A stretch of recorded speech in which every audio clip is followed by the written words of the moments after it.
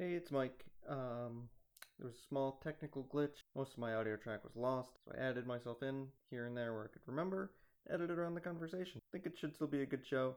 Here's the theme music. Enjoy.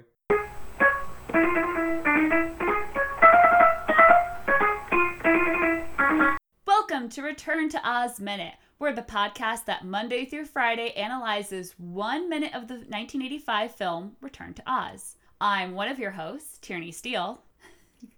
Hi, guys. Thanks for having me on. Welcome. Oh, man, it's great to be here. I love guesting on podcasts that talk about movies that are completely beyond the purview of my show, which is mostly about superhero movies. And this is one of my favorites, so I'm really excited to talk about it. Now, I'm excited to talk about one of your favorite movies, but hold the phone. Okay. We've pretty much established that Dorothy Gale is definitely a superhero. And she even has some of that conflicted, like, is she using her heroics for good or evil that we've talked about? So she could totally hold her own with the Avengers. Okay, I mean, I appreciate that. I've got some notes later on that talk about Dorothy's appearances in comic books. So we can address her potential as a superhero as well. But I mean, over on my show, we have a loosely defined set of poorly defined heroics, and that we kind of use as a tongue-in-cheek guideline to figure out who is and isn't a superhero. And so we can go down the checklist with Dorothy. So a colorful costume, well, not really, I guess. She's in this one. She's kind of dun colored. Maybe in the original. Fights crime, sure, okay. She killed a witch. Has magic powers, depending on what she's wearing. And a secret identity. Well, not really. Oh, that's true. She is very definitely Dorothy Gale from Kansas. It is established about 7 billion times in each movie. Yeah. But you know what's interesting about that is that she's kind of a reverse Superman, if you think about it, because she was rocketed from her home in Kansas to a distant planet and crash landed there instead of the reverse of that. I like it. Yeah, so there's something to it. Yeah. Mike, were you going to say something in her defense or not? Yeah, I mean, I'd say Dorothy has superpowers through an enhancement in the shoes. She goes by Dorothy Gale, but we never hear, not Romanoff, but the third Olsen doesn't go by Scarlet Witch. She goes by her name. Tony Stark is both, but we know. She's definitely not. Yeah, we're definitely getting there. That's the trend in superheroes that towards realism and the idea that, wow, this is, no one would call themselves the Scarlet Witch in real life. That's just kids stuff. This is a very serious movie. So we don't do serious movies. We do amazing 80s kids fantasy movies here. Yes. Today we're going to talk about minute 78 of Return to Oz, which starts with Dorothy whispering goodbye to Billina, and it ends with Dorothy winding TikTok's thinking and pointing out something that has bugged us since we were introduced to TikTok. But we'll get there.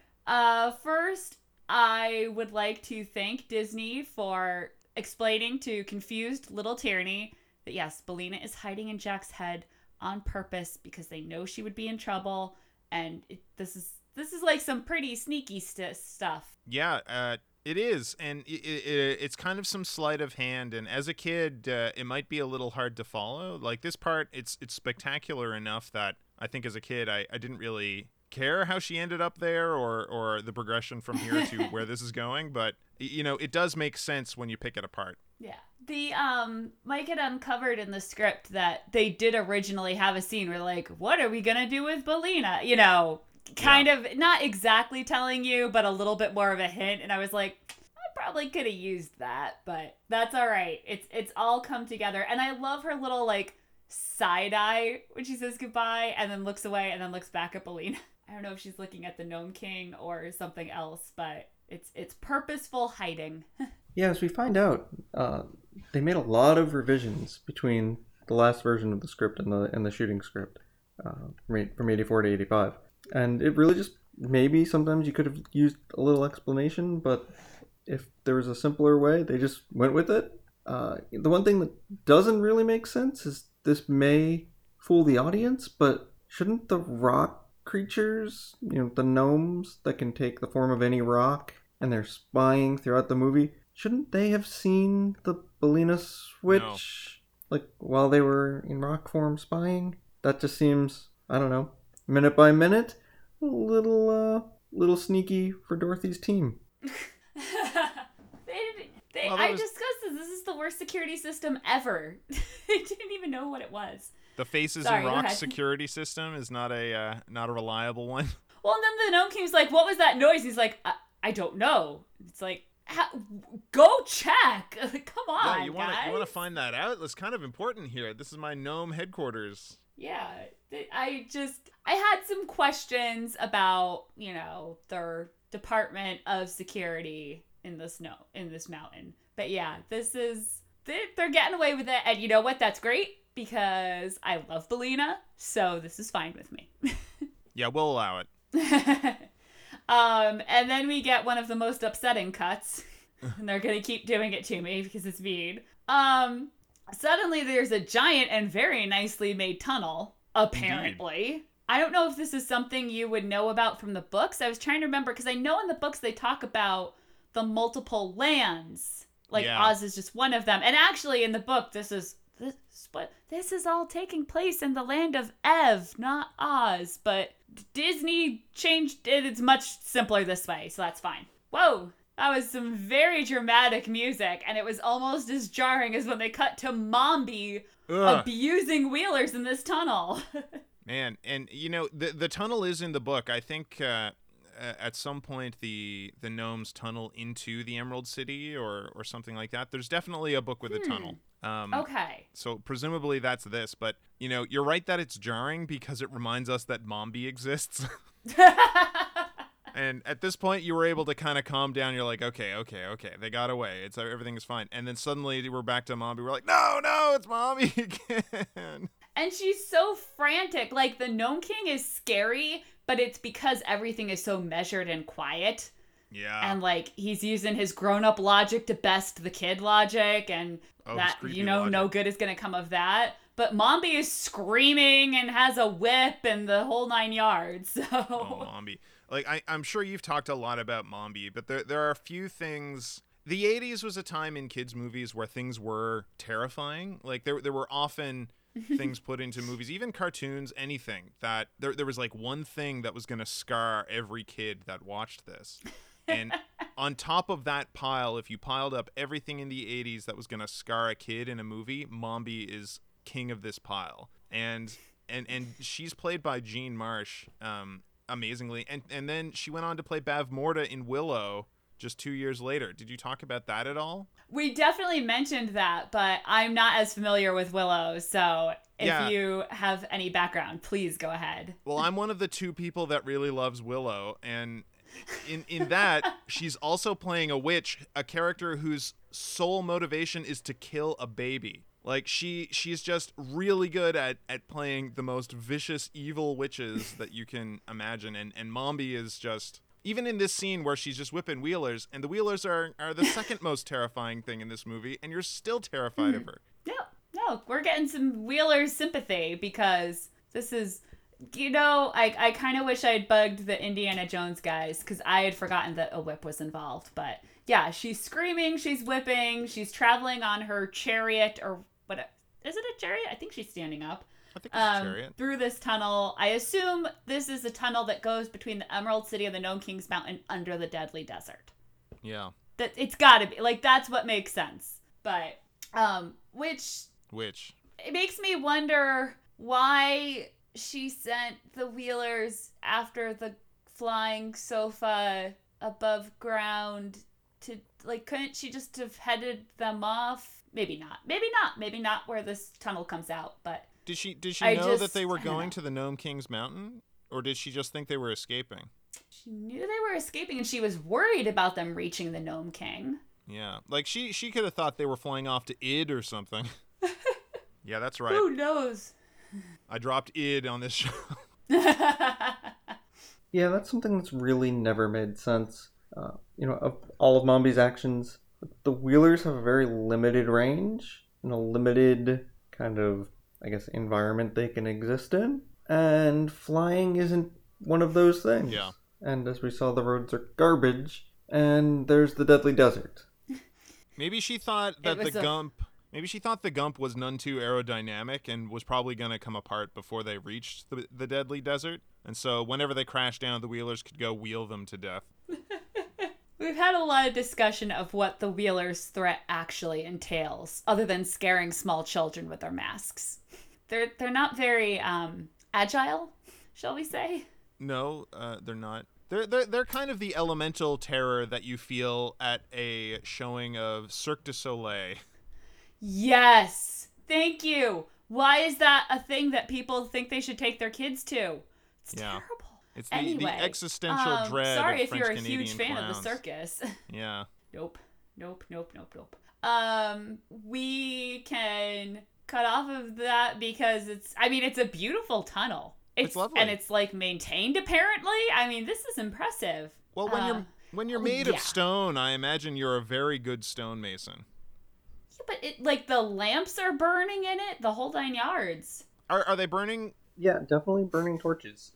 Unlike Mombi's Palace proper, which has not been maintained or swept or dusted in ages, this tunnel, who knows how often she visits the Gnome King, is perfect. That might just be out of cruelness. Oh. But now, is it fire? Because later on we see that the gnomes are actually using magma rocks and things like that, the way we would use fire. Let's see. It looks... I'm looking at like around seconds 12, 13, 14. Those look like flames. Okay. Like, they look like open... I mean, yeah, they look like torches in the wall. Like an explorer would take one out of that bracket and go explore the pyramid or whatever. Right.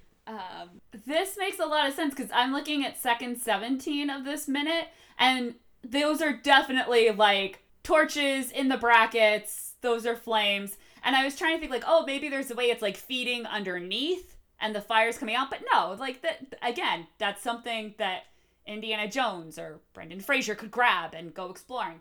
But it also is kind of implied that this is she didn't just set out, but this is on the beginning of the journey. So yeah. I will definitely keep an eye out and see if maybe as she continues, does it change in the background at all? Because this is very, you can see it's bricks in the walls, and there's oh God, what's the stone that goes in the top of the arch that holds everything together? I'm failing art history 101.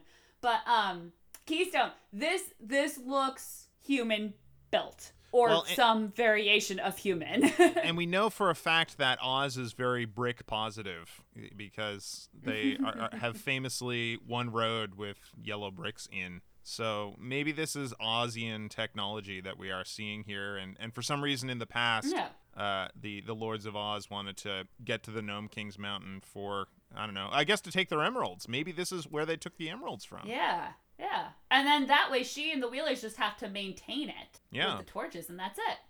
So yeah, I'll definitely keep an eye on that and see if as she continues on this journey, if it gets less and less elaborate as the gnomes take over, where you would expect the rocks to be more naturalistic. And like you said, maybe the the lighting coming not from torches. This is going to be great, guys. This is just making it so much better because I hate that cut so much. Even when I know it's coming, I jump. It's terrifying, yeah. It's so loud. I mean, they did that on purpose. That's the whole point of it, but still. But we go back to the room where they're waiting while Jack makes his guesses, and we get a whole discussion of how Jack Pumpkinhead is not a Ravenclaw. Yeah, fair. TikTok's ThinkWorks are getting wound up here, I think. But TikTok's Disworks appear to be very tightly wound as he is throwing some serious shade at Jack in his dry military style here. It's such a backhanded compliment because he does first come. He's like, Jack has many excellent qualities. I really had to stop myself from doing the pause. But then he goes, but thinking is not one of them. And Dorothy agrees. Dorothy is like, yeah, you're right. He's an idiot. Oh. Yeah, it's too bad. But, I mean, what's interesting about this as well, just him saying this is this whole scene is a who's who of 80s fantasy. Because you've got Jean Marsh, who was Bavmorda and Willow as Mombi. You've got Jack, just left, performed by Brian Henson, who just a year later was going to be Hoggle in Labyrinth, and is of course Jim Henson's son. And of course Fairuza Balk, who's going to go on to be in The Craft, with Nicole Williamson sitting in the background. Merlin himself as the Gnome King. And in the middle of all that, you got little TikTok here, who's cooler than all of them. Our Admiral.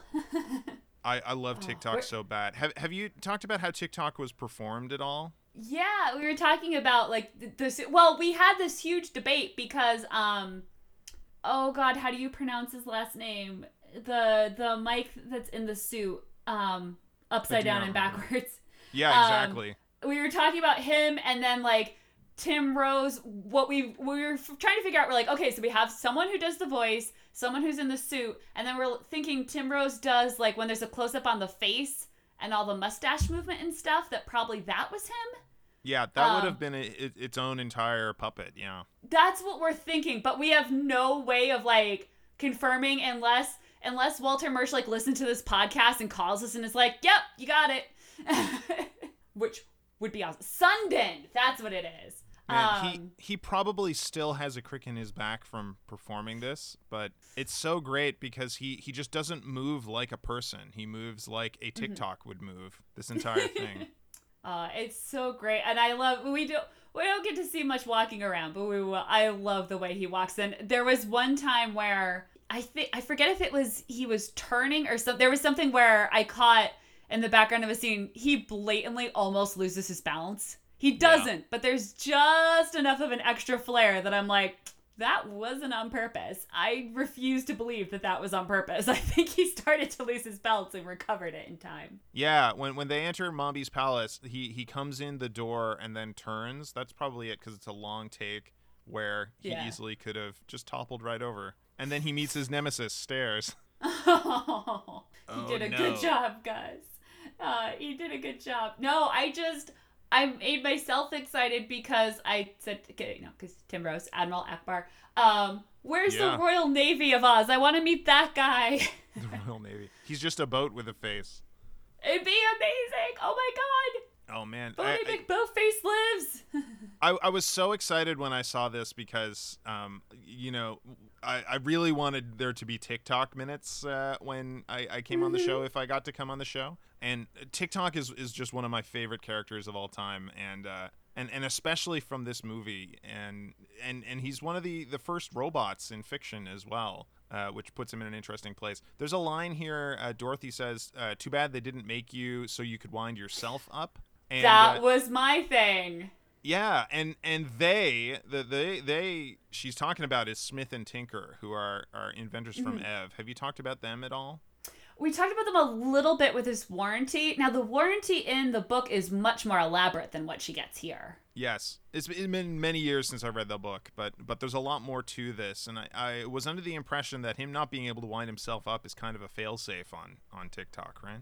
That's what we were debating because we've had a whole, like, the debate on TikTok's usefulness and timelines and lastingness, and how often he has to be wound and how much he has to be wound and when that is good and when that is bad. So that is nice to know that there is something that says, like, no, they did that on purpose. They didn't screw up. I think so, yeah. There's a lot in the books and in subsequent books that deals with the logistics of TikTok's works, but that was my impression. I don't know if I read that or if I just kind of headcanoned it into TikTok.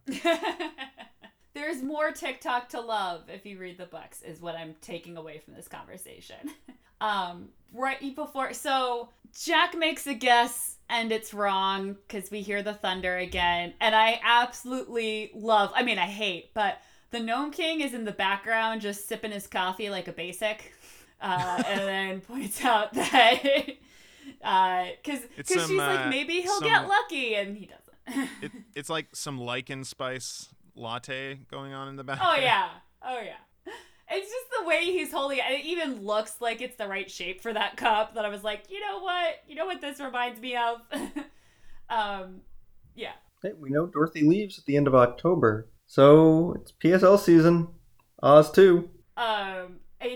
it's helping distract me from the preparing for war scenes, which are what always make me cry at movies. I don't like, because as soon as Jack makes that wrong, she's like, maybe he'll get lucky. You know, you never know. It's not like, you know, yeah, she's agreeing that Jack isn't smart, but she's like, that doesn't mean he's got no chance. I mean, everyone's got a chance with doing this. And then he immediately guesses wrong. And she's like, all right, let's get you ready to go. She's putting a sunny face on Jack, to be sure. But yeah, she's making no bones about it. She's like, yeah, no, you're gonna go. Like, that's, oh God, I hate it. It's always so sad. But yeah, she offers to wind up his thinking, which he's worried about. And yeah, she has that line, which has brought us so much agita, debating how TikTok works. So he's... Yeah, I've got some notes on that for the next minute, but it's really fascinating to think on why he has the particular gears he does and how this works in general. And the fact that speech apparently involves some motion of the head, but not his action, which is below the neck. I don't know. It's a whole thing. But yeah, I would love to talk more TikTok. Did anyone else have any notes for this particular minute? I thought it was... I'm sure you talked about the books a bit, but it seems that this is mostly a conglomeration of the Marvelous Land of Oz and Ozma of Oz. And most of the... If I can remember, because I read these books, I think, with my mom when I was very, very young, so I don't remember a lot of it. But, you know, Mombi, Jack, Gump, and Ozma are all from those books, but... Like, it's notable because not only do we introduce the first robot, but I think it's also the first book to have a trans protagonist in terms of Ozma. I don't know if you've talked about Ozma's secret identity at all. We haven't talked about Ozma yet, other than finding out her name, because we haven't. Yeah. And in this movie, we literally know nothing about her at this point. Mombi has said her name... and has said, no one even remembers who you are. But that's all we've got. She's trapped in a mirror at Mombi's. That's all that we know so far about her. Yeah, and you've probably got some suspicions about the girl back in the sanitarium at this point. But that's about it. I don't know what you're talking about. Those two things are definitely not related. You've just forgotten about her? She helped us escape. Yeah, she helped us escape. She gave us a creepy pumpkin to comb. Yeah, what? That girl's insignificant. Everyone gives out pumpkins for people to comb non-existent hair on.